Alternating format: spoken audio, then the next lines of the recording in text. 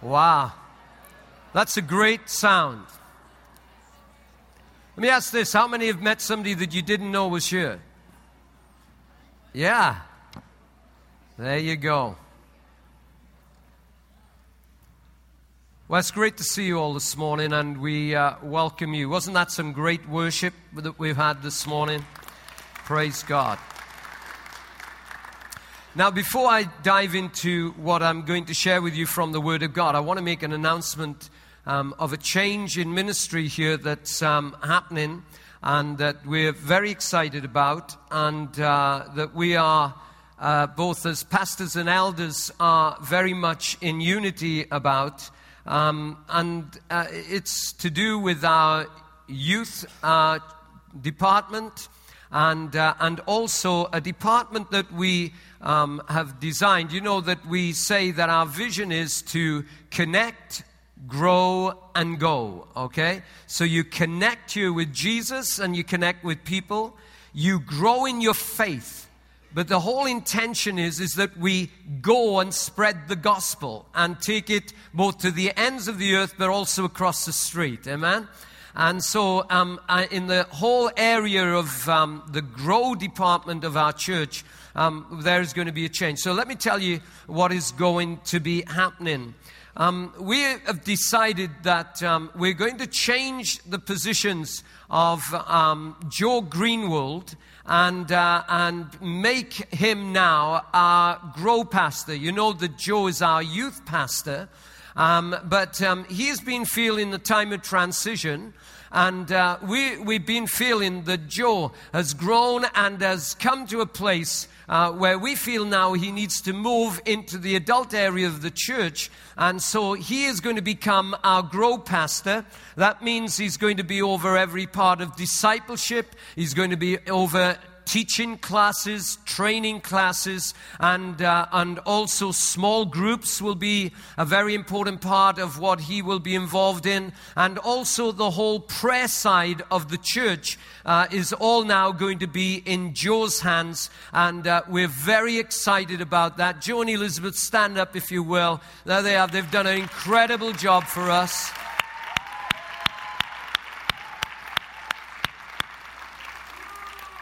Done an incredible job over the last 5 years that they've been with us, and we want them here forever. And we love them. Amen. And so in the youth department, the youth now is going to be under the leadership and pastoring of Andy King. He is going to be taking over the youth area of the church. And he's disappeared. Let's not have him stand. But we're very excited about that, and so this will all come into being at the end of the month.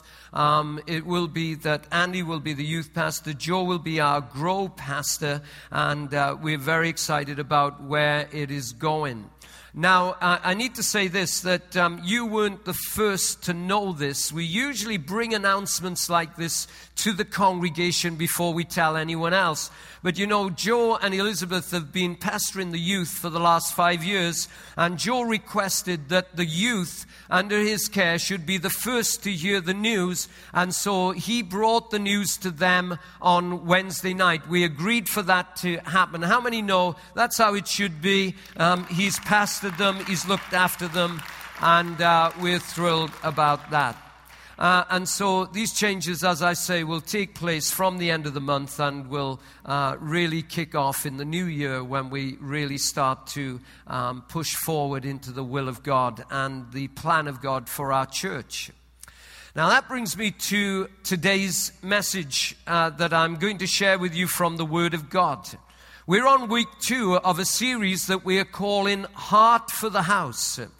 It's a series of messages that are leading up to the Sunday before Thanksgiving, when we want to take a huge offering so that we can end the year in the black as a church and also launch into 2015 knowing that we are going into the will of God with finance backing us. And so that Sunday, the last Sunday, it's not the last Sunday of the month, it's the Sunday before Thanksgiving, the 23rd, we will take up a huge offering, an end of the year offering that is going to bless the church. So last week, as I started this series, I talked about a guy named Jacob. He's a guy from the Old Testament, a very important man in the Old Testament. And I want to continue talking to you about him just for a little while this morning.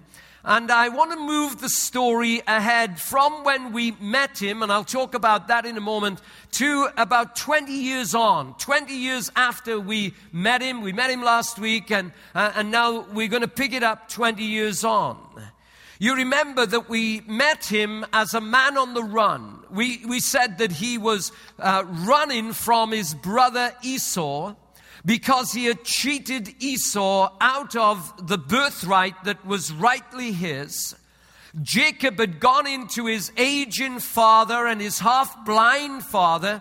He had disguised himself so that Jacob thought it was Esau that was in front of him, but actually it was Jacob. And now it was that the father blessed Jacob with the family blessing of birthright that really belonged to Esau, but he didn't see it, he didn't know it. He laid his hands on Jacob, and Jacob received the birthright blessing.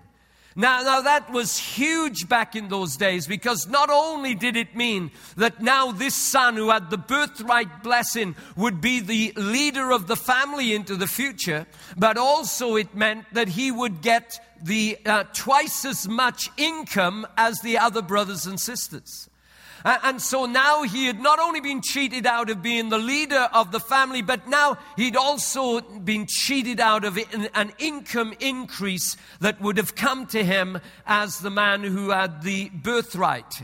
Well, Jacob knew that his brother was after him, that he was a hunter and a trapper, and he knew that he had to get and flee for his life, because now this man, Esau, had vowed, I'm going to take the life of Jacob. And so he's a man on the run. Now, he has been going a while, and he comes to stop at a camping site that was just outside the city called Luz. And in that camping site was springs of water. It was a place that people stopped off on their journey and took a rest and got drink and was able then to go on with their journey. Well, while he was there, while he was at that camping site, he had an encounter with God. Oh, it was that God got a grip on his life. God came to him in a dream, and in a dream he had this encounter with God that was to change his life forever. Well, at that point, it was such a moment that he erected a stone, and he anointed the stone with oil, the scripture says, and he now called that place by a different name. He called it by the name of Bethel. You see, the word Bethel in the Hebrew, it means Beth, which is house, and E-L-L, which is God. It's a name of God. And so he said, this is none other than the house of God. And he named it there the house of God. It was the first time in the Bible any place had been called the house of God. It was a place where he encountered God and he got direction for his life. Well, he got up from there because, remember, he was still a man on the run. And it was that he left that area that was known as Beersheba, and he carried on running until he crossed the border into a place called Haran, which actually is the modern-day Turkey. And so he went out of Israel into Turkey, and there he lived for 20 years. He stayed there for 20 years. It was like someone leaving Florida, going north and crossing the border into Canada and now living in Canada. He was now there, and he was there for 20 years. And while he was there, it was that he had two things that he was looking for. Number one, he was looking for safety. And number two, he was looking for a wife. And so how many know when you're looking for a wife, you'll go anywhere? Even to Turkey. Huh? But he went, and he went up in, well, I should say even into Canada. But there you go. But the thing is, he went there for safety and to find a wife. Now, after 20 years, and let me tell you, it was that for 14 years, he served in order to get his wife. Oh, it's a long story. I'm not going to go into that. But he had to serve this guy for 20 years to get the wife that he really wanted to marry. And then he had another 6 years there where he had to work and where he had to now earn the right to get animals that were part of his heritage and herd that he would take with him if he ever left that place. Well, there he is serving, and now he's got his wife and he's got the animals that he wanted, when suddenly God spoke to him again. And God, he said to him, you'll read it in Genesis 31:13, he says, I am the God of Bethel, where you anointed the pillar and where you made a vow to me. Now arise and get out of this land and return to the land of your family. If you like, it was God saying to him, I want you to get back home and I want you to get back to church. I'm the God of Bethel. Remember that place, Jacob, where you met with me? You remember that place that you anointed and where you made a vow to me? He says, I want you to get back to that place. I want you to get back to that place of my first encounter with you. I want you to get back to that place where you met with me and I met with you. And so in Jacob's mind, he got excited because he remembered that encounter with God. He remembered what happened there at Bethel when he met God in reality. And so he said, I'm going back there. If you like, he was saying, I'm going back to church. I'm going back to the house of God. I'm going back where I had that encounter with God. You see, I want to talk to you very quickly this morning on the subject of what makes church church. Is it just a building you come to? Is it just a place that you come to? Or what makes church church? Jacob, in being told by God to return to Bethel, would immediately remember what happened there. He would immediately remember the fact of what took place there. The first thing he would remember was that it was a place of a divine connection. You see, Jacob had experienced God there. It was a life-transforming moment for him. He could say after being there and having this encounter, I'd heard about God, but now I know Him. I'd heard all about God, but now I know Him in reality.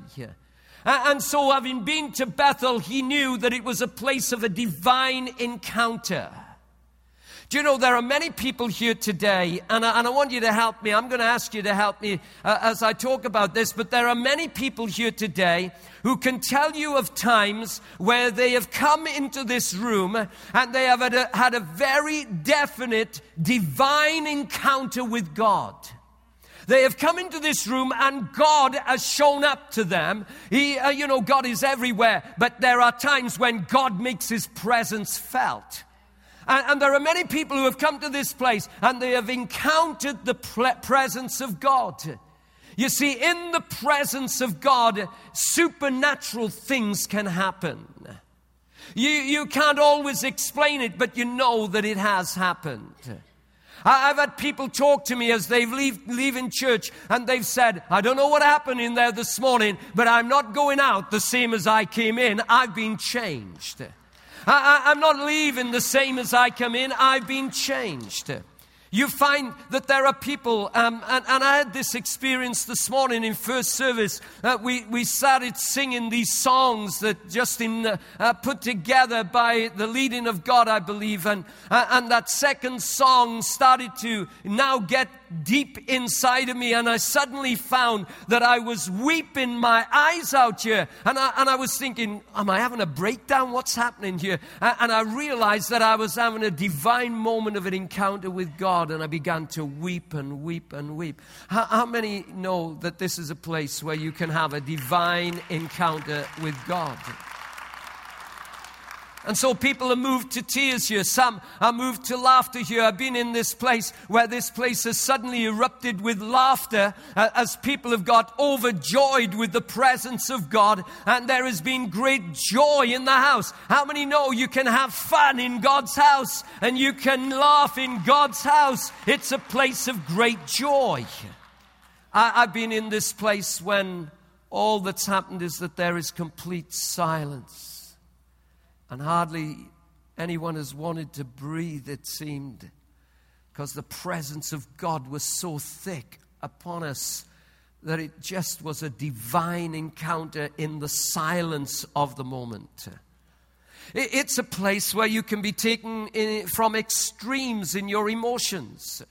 You can be here, and because of the presence of God here, you can find that God who is all holy and God who is sinless now shows up, and you feel unclean, and you don't feel that you're worthy to be in the room. You don't feel that you should be here, and your sins seem to be so great, and you begin to weep because of your sins, when suddenly God comes and He says, yes, but let me tell you something about your sins. I've forgiven every one of them. You are washed. You are clean. You are set free. You are born again. It is a transforming experience. So you're taken from extreme sadness over your sin to extreme joy over the fact that you are forgiven. How many thank God you're forgiven this morning by the blood of Jesus Christ?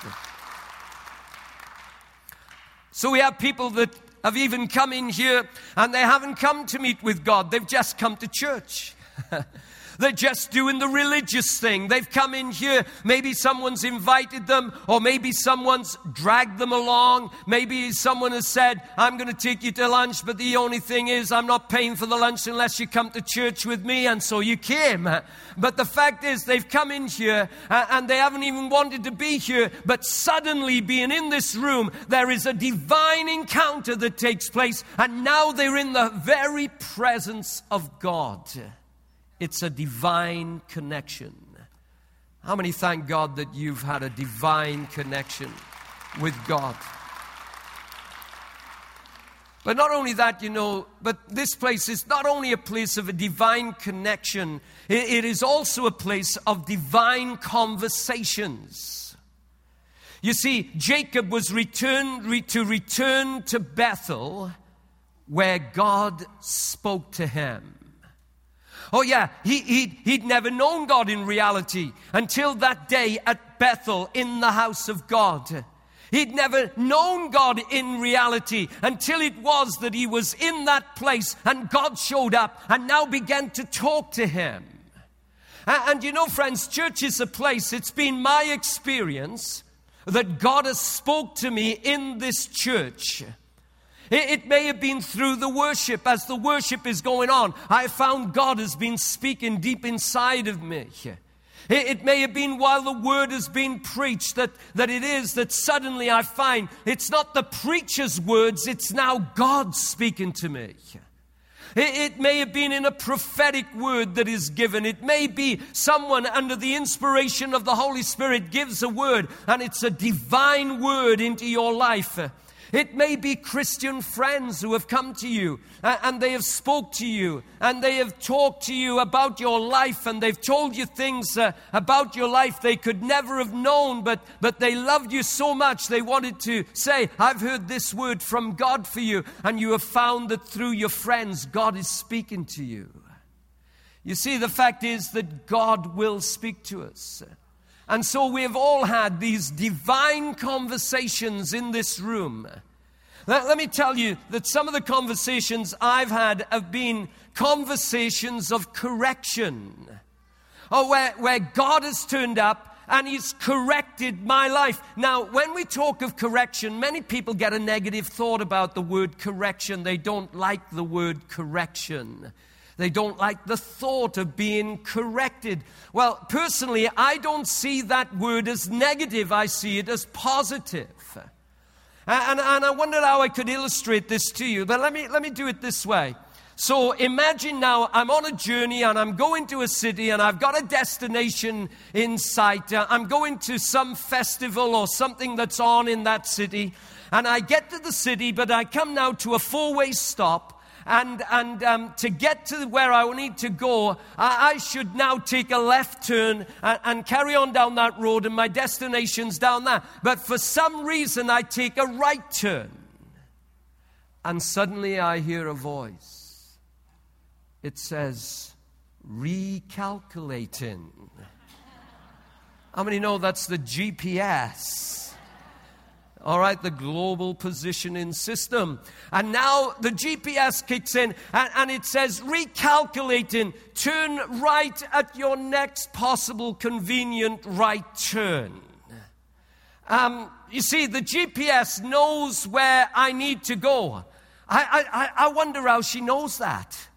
I have this lady come with a wonderful English accent. And I wonder, who told her? I know I put an address in there, but who told her that I had to turn left there? It's amazing, and she must do that for lots and lots of people, so she must be really busy. But the thing is, she says, turn right at your next possible, and she was going to direct me back on track to get a correct route on track. I call my GPS Lola, by the way, because I don't like to think that she hasn't got a name. And so I call her Lola. Now, you know, when it was that I took the wrong turn, she didn't say to me, "You're an absolute idiot, King. You took a right turn when I told you to take a left turn. You're just a driving idiot. Turn around." She never said that. She just said, recalculating. And you know what I found? The GPS never quits. Lola never gives up on me. She keeps nagging me and says, you've got to turn right and turn around. And she never quits. She's trying to get me back on track. And even when I think she's wrong and go opposite to what she's telling me, she never gets mad with me and says, stop this car, I want to get out. You're not listening to what I'm saying, just stop the car, I want to get out. No, she just says, recalculating. How many know that God's like that?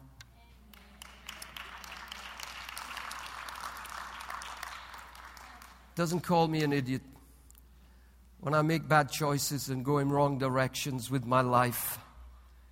Never tells me He's through with me. Never stops trying to help me. Never stops trying to redirect my wayward steps. He just keeps saying, recalculating. And He seeks to guide me back on track. He seeks to correct my direction. He's correcting the way that I'm going. Hey, now I have to tell you about Lola. There are times where I get so sick of Lola that and her directions, and I think she's taking me on a wrong track. I just turn the thing off. I say, goodbye, Lola. I'm going to do it my way. And I go off, and always when I'm in a worse state than I was, I put it back on, and she says, recalculating. And she now begins to guide me again. And how many know that that's, maybe it's only me, but I have to tell you, there are times when I turn God off. When He's trying to redirect my life, and I want to go my way and not His way. And I turn Him off, and I go the way that I think. And how many know that I can tell you many times when I've come back to Him and I said, I'm sorry. Your ways are better than my ways. Your direction is better than my direction. God, I want you to forgive me. I want you to correct my steps and take me into a right direction. And always, always, always, He never scolds me. He never beats me up. He never comes and forces me into anything. He just says, recalculating. And He gets me back on track, and He directs my steps and directs my ways. I want you to know, friends, I have got the greatest corrector of my steps in all of creation. His name is our God, and He redirects our steps. And so we have conversations like that at church. We have these corrective conversations. There are many who have made bad choices, and God, through His Word or through the worship or through our thinking or through people talking, He comes and says, hey, recalculating, you're going in the wrong direction. He'll come and say, recalculating, hey, really that relationship that you're getting into is not a healthy relationship. You need to correct your steps. He comes and says, recalculating, the places that you used to go, that you're starting to go back to and doing the things that you used to do. That's not good for you. I need to direct you back in the right direction. And He says, recalculating. He says, recalculating. You can't live with one foot in the world and one foot in the church, one foot in your old life and one foot in following Jesus. He says, you need to give me all your life and walk in totally my way. Recalculating. Recalculating. You know, you're gossiping and you're backbiting. And you're saying things about people you shouldn't be saying, and you're spreading rumors that you shouldn't be spreading. That is not my will for you. That is not the way of those who are dedicated followers of Jesus Christ. Recalculating. You need to get your mouth cleaned up a little bit. And He tries to redirect us and bring correction. But how many know it's a good thing that we not only get words of correction, we get words of direction? Oh yes, notice God said to Jacob, go back to Bethel. God was redirecting his life. How many know before we came to Jesus, we did just what we wanted? We went in our way and we did our thing. We were directing our own life. We were doing what we wanted to do and living the way we wanted to live. But now we have surrendered our lives to Jesus. And one of the reasons that we surrender our lives to Jesus is we always mess up when we're left to ourselves, when we're doing our own thing. But Jesus comes into our lives and now He wants to direct our lives. Somebody said to me, well, that means that you're a robot, that you are now under the control of God and that God is the one that's directing you, and so you're a robot. And I say, thank God, because when I was doing my own thing, I was messing up every time. But now I'm in the hands of God and He's directing me. I want to be a robot for God. Amen. I want to do what He wants me to do and go where He wants me to go. So we come to Him with our questions of direction. What's the right job that I should take? It's not always tied up in the amount of money that I'm offered, you know, it's knowing what God wants me to do. And how about this one? Who should I marry? Now, bring the lights up a little bit in the congregation. Can you do that for me? It's important can we have the lights up a little bit? All right, now, how many single people are out there? Just put your hand up if you're single. All right, keep them up. Keep those hands up if you're single. All right. Now, guys, you should be looking around right now. All right, guys, look around. Some wonderful, wonderful ladies out there. All right.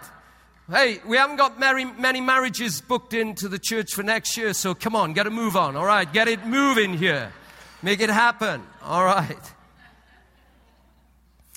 But how many know you shouldn't marry just anyone? You should say, God, I want you to direct me to the right one. And questions like, what does a Christian spouse look like? What does a Christian wife look like? What does a Christian husband look like? How should I direct my life? What does a Christian parent look like? So that now we're asking and getting these divine conversations with God, saying, direct me, God. I want to know how to be a good spouse. I want to know how to be a good parent. Oh, God, direct my life. And God, what kind of worker should I be? I see people who are working and they're miserable and they cause trouble and they do all sorts of things wrong. But God, what kind of worker should I be? And God says you should be the kind of worker that you are working as if you are working for Jesus. And when you work for Jesus, you'll get promotion. I promise you, you'll get promotion. Where does God want me to serve in the church?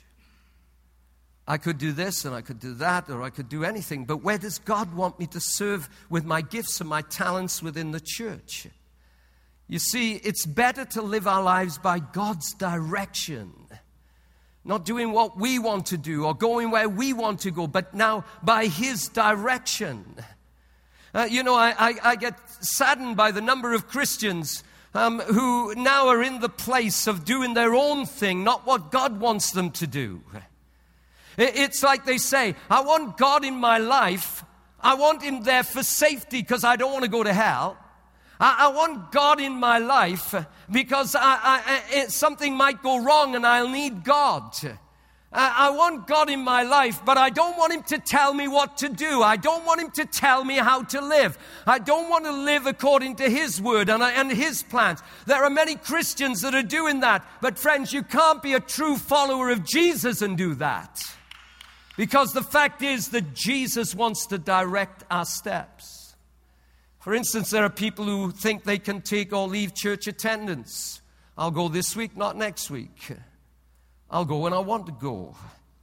When they don't understand that God in His Word says, I want you to come together at least one time a week. And I want you to meet in my house. Called it a Sabbath.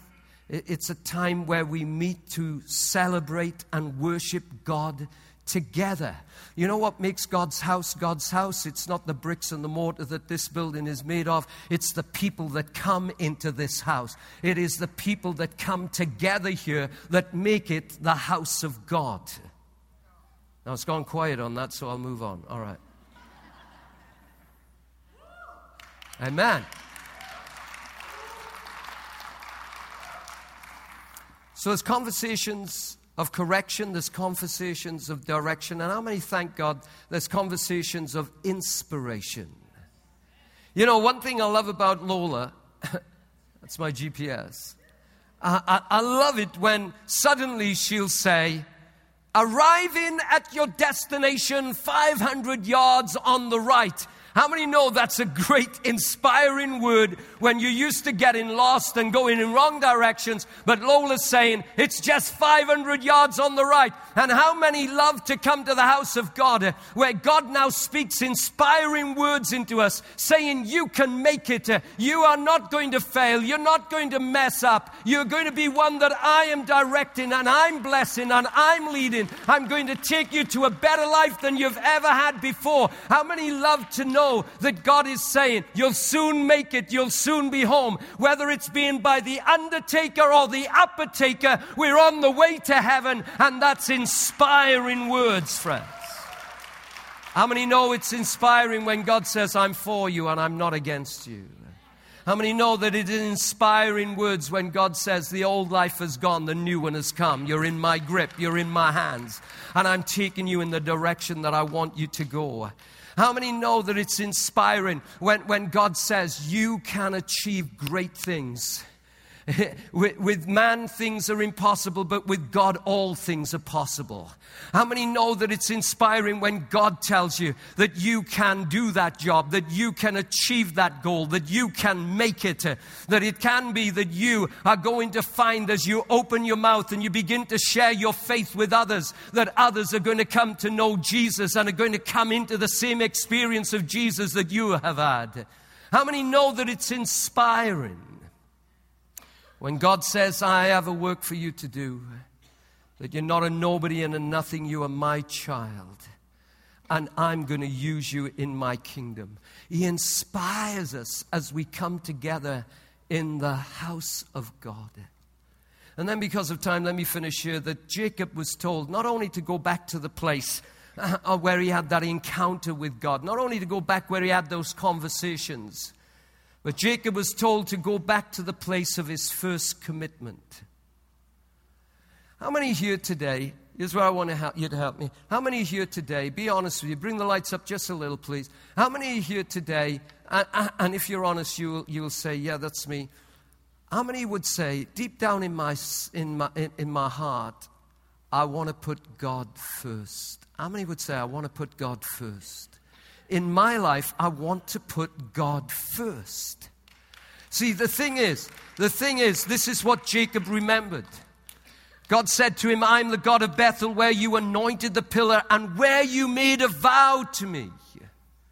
The vow that he made was that he was going to follow God for the rest of his days. The vow that he made there was a vow that was putting God first in his life.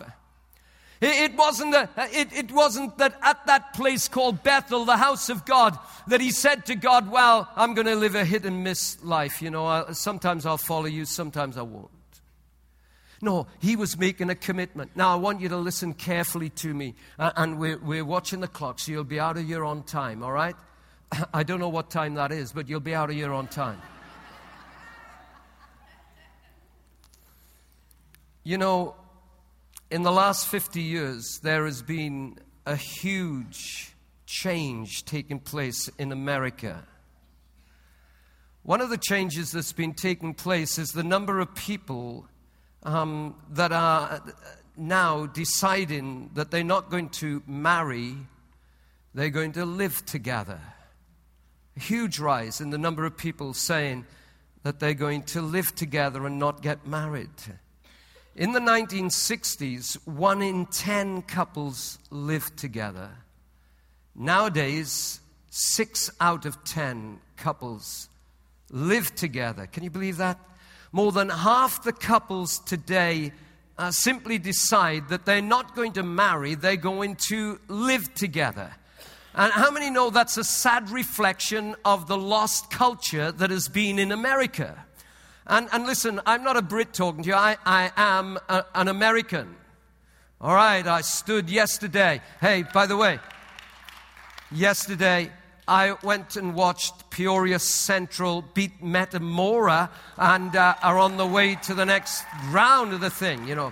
But before they started, they played the anthem.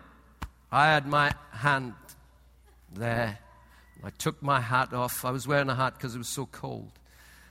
And I sang. So listen, I am an American. Been American a lot of years now. But the thing is this. Listen, I'm not attacking Americans. It's worldwide. In fact, it may be worse worldwide. But you know, 50 years ago in the good old US of A, biblical values like discipline and dedication and commitment and loyalty and integrity were held high. But since then, it's been a downhill movement where now these values don't count anymore. The values of discipline and dedication and commitment and loyalty and integrity, they're fastly disappearing. You know, largely speaking, Americans nowadays are very bad about making solid commitments and following through on them. Many of Americans are unreliable, they're uncommitted, they're undedicated, and they're just plain flaky about keeping their word. No longer true that a man's word is his bond. Many have no qualms about giving their word, but they're not keeping their word. Especially if it's not in their best interest to keep their word. How many know it's the height of integrity where you keep your word even when it's not in your best interest? And so it is that these values have been fastly disappearing. And friends, let me just say this. It is sad, but it's creeping into the Church of Jesus Christ. We can no longer rely on people who say, I will be there, I will do this, I will do that. We can't rely on that. We have to wait to the day, nervously hoping that they'll keep their word, but many don't. I believe that it should be different for the disciples of Jesus Christ. We should be known by a different character set altogether. Those who are the church of Jesus Christ should be different.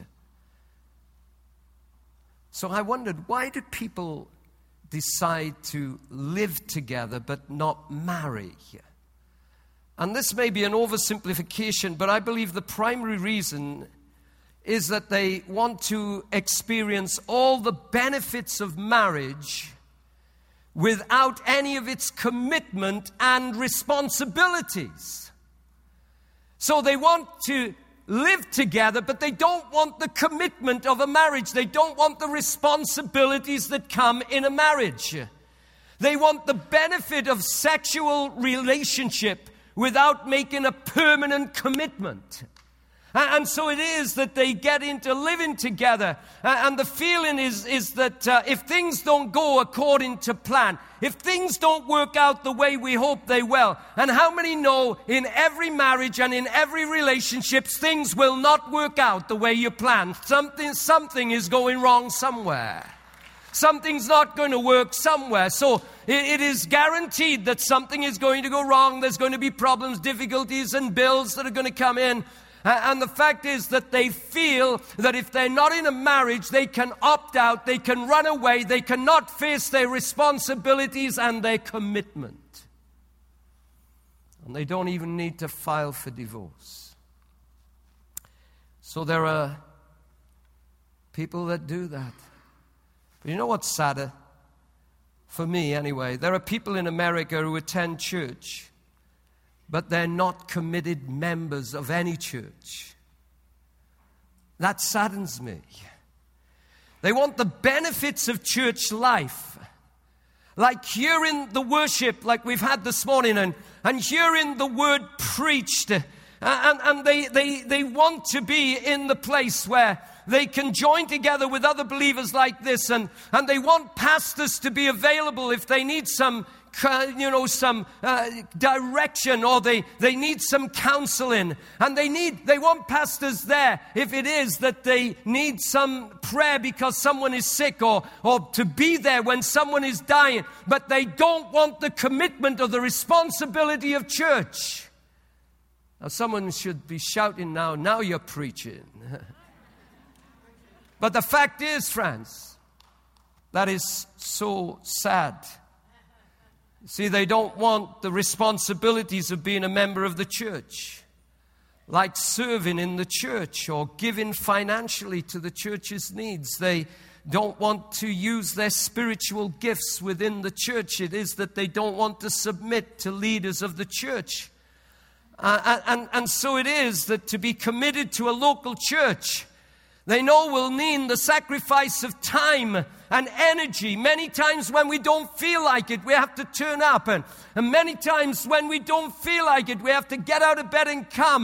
There have been mornings, friends, when I've said to Letty, I'm not getting out of bed. Give me one reason why I need to get out of bed and go. She said, well, number one, you're the pastor, and number two, you're preaching.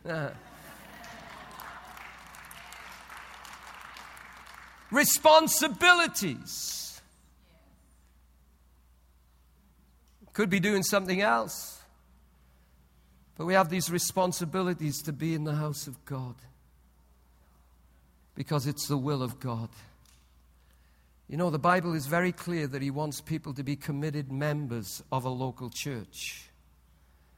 He wants us to walk these aisles and to say, I do, to a specific local church.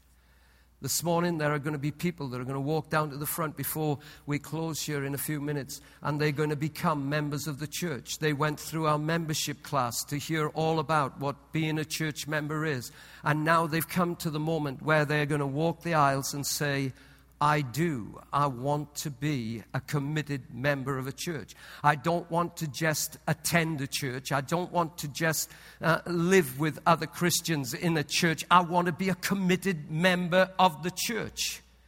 Now, very quickly, listen to what Jacob said. God spoke to him and said, I am the God of Bethel, where you anointed the pillar and you made a vow to me. And you know what the vow was, friends? This is the vow that he made. You'll find it in Genesis 28:20. It says, "Then Jacob made a vow, saying, if God will be with me and keep me in his ways that I am going, and give me bread to eat and clothing to put on, so that I come back to my father's house in peace, then the Lord shall be my God. And this stone which I have set as a pillar shall be God's house, and of all that you give me, I will surely give a tenth to you." I had an amazing thing happen in the first service. A lady came up to me before first service, and she said, she put $10 in my hand. She said, "Will you take this, and will you put this in the offering for me?" I said, "Why don't you put it in?" She said, "Well, listen, this is a very special $10. She said, "I have been..." She said, "I've been in a totally wrong lifestyle in the past, and I haven't been able to work because of the lifestyle." She said, "I came here, I found Jesus." And she said, "I've got into this little business, and this week I earned $100, and I want to give my 10% to God. I want to give my 10% to God." That's what Jacob meant when he said, "I'll give a tenth to you." It meant, I'll give 10 cents out of every dollar to you, God. That's what a tithe is. That's tithing. And Jesus put it this way in Matthew 6:19, "Do not lay up for yourselves treasures on earth where moth and rust destroy and where thieves break in and steal, but lay up yourselves treasures in heaven where neither moth nor rust destroys and where thieves do not break in and steal. For where your treasure is, there your heart will be also." You know, that verse is almost misquoted always, because we do it this way: where your heart is, there your treasure will be also. It doesn't say that. It says, where your treasure is, there will your heart be also. In other words, where we put our treasure is where our heart is. You know, if you want to know whether or not God is first in your life, ask yourself the question, where do I put my money? All right? Where do I put my money? If God is first, do I first of all put aside money for God before I use my money anywhere else? If God is first, and you say, "Well, you know, I only get a little bit of money." Let me tell you something that's absolutely true. If you don't give to God when you've got little, you won't give to God when you've got a lot. Oh, no, I've known that to be true. And the fact is that God says, if you want me to know whether you're putting me first, if you want me to know whether it is that you are putting me first, it's where you put your money that I look up, because where your treasure goes, that's where your heart is. He says, if you're saying I'm first, then I'm looking and wondering if it is that your treasure hasn't come before your heart. Because if you say you've given me your heart and you want me first, then your treasure should be with me. You know, I don't give my money to Riverside Community Church. I give it to God. Now I bring it here to put it in. I bring it here to put it in. I trust this local church with my money. And the fact is that I put it in, but I'm giving it to God. I'm putting God first. Now, let me close. Right this morning, 18 people have decided to be members of Riverside. Some of them were in first service, some of them are in second. I told you they went through our membership class, and I'm going to read their names out now, and they're going to walk these aisles. And I want you to know, as you walk the aisles this morning, you're saying, I know what I'm doing. I'm committing myself to God in this church. That's what you're saying. I want it to be real for you. It's a very important moment that you are now saying, God first, then my family, and my church. I'm committing to this church. They are making a commitment, having thought it through. They've made the commitment, having sat through the membership class. And now they're saying, I want to be a committed member of this church. You know, I'm tempted to preach another sermon, but I'll stop. But listen. All right, so these are the people that are coming into membership today. Some of them were in first service, but I'm going to read them all anyway, all right? So if your name is red, will you make your way to the front, please? Geraldine Arbuckle, Sean and Dawn B. Runs. I probably got that name wrong. B. Runs. I'm going to leave it at that. All right. Tierney Burdett. Yes. Brandy Huffman. Lorna Jenkins. Brett and Trixie Jones. Christina Ligas. Ketra Matthews. Irvin Pruitt III. Logrin San Juan. James and Marcella Stewart. Anita Taylor. Sandra Westerfield. And Frank and Robin Winfrey.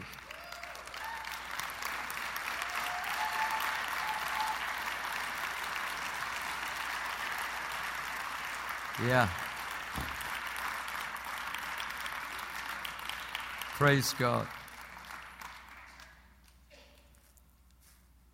All right. I'm going to ask the elders that are here and any pastors that are here and their wives to come forward. And we're going to lay hands on these wonderful people and pray over them right now. You can keep facing the congregation. That's your family. Hey, family, meet your family.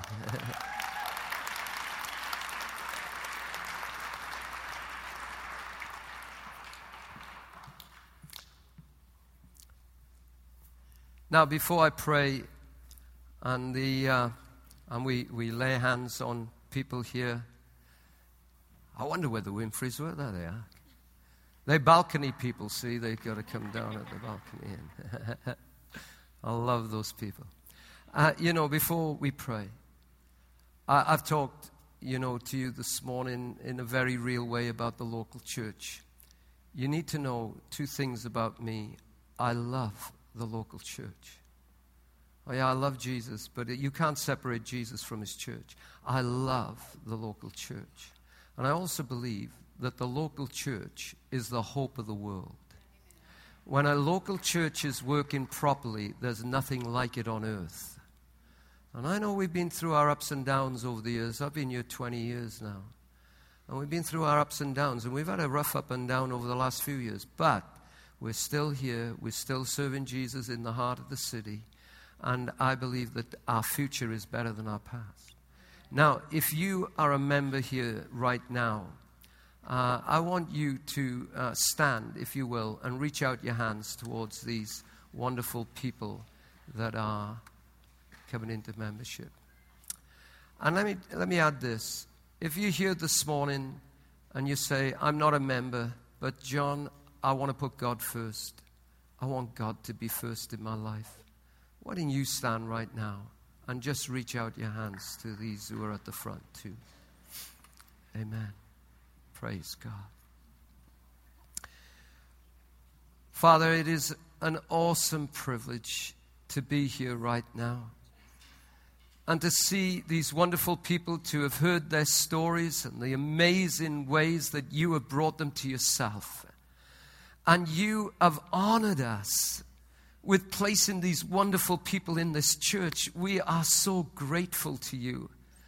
Father, it's not today that we're finding out about them. They've been serving you already in this church. They've been doing things for you in this church that have absolutely amazed us and shocked us. And Lord, I just love these people. And I just thank you for putting in their hearts to become members of this church, to make the commitment to walk the aisle and say, I do to this church, and saying, we will go together into the future.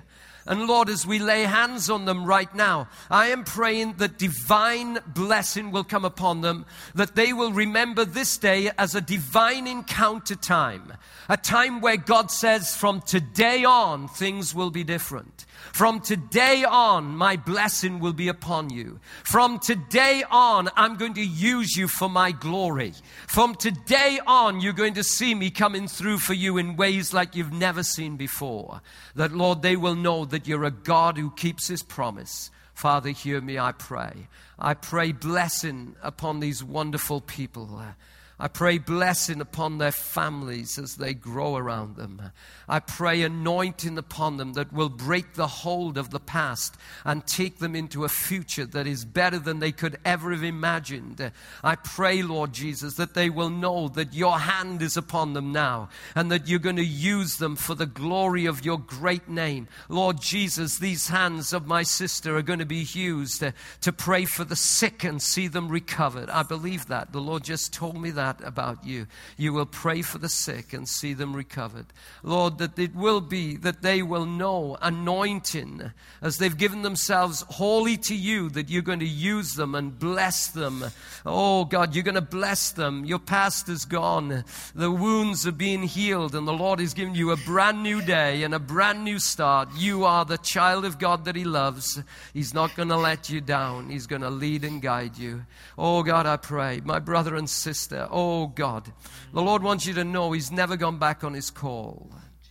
And that there's a new day dawning, and it's going to be bigger than you anticipate. That the Lord has heard your cry and seen your plea, and that you are going to find that God's going to lead in a direction you never expected, and that you can say, only God could have done that.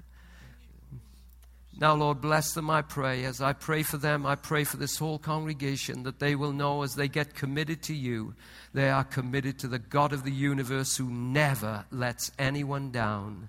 And all God's people said, Amen. Give God thanks for these wonderful people.